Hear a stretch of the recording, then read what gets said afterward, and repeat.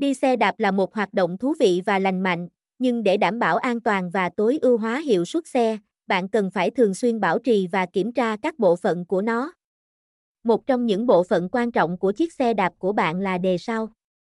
Trong bài viết này, chúng ta sẽ tìm hiểu về cách chỉnh đề sau xe đạp và tại sao việc này lại quan trọng đối với sự an toàn và hiệu suất của chiếc xe đạp của bạn.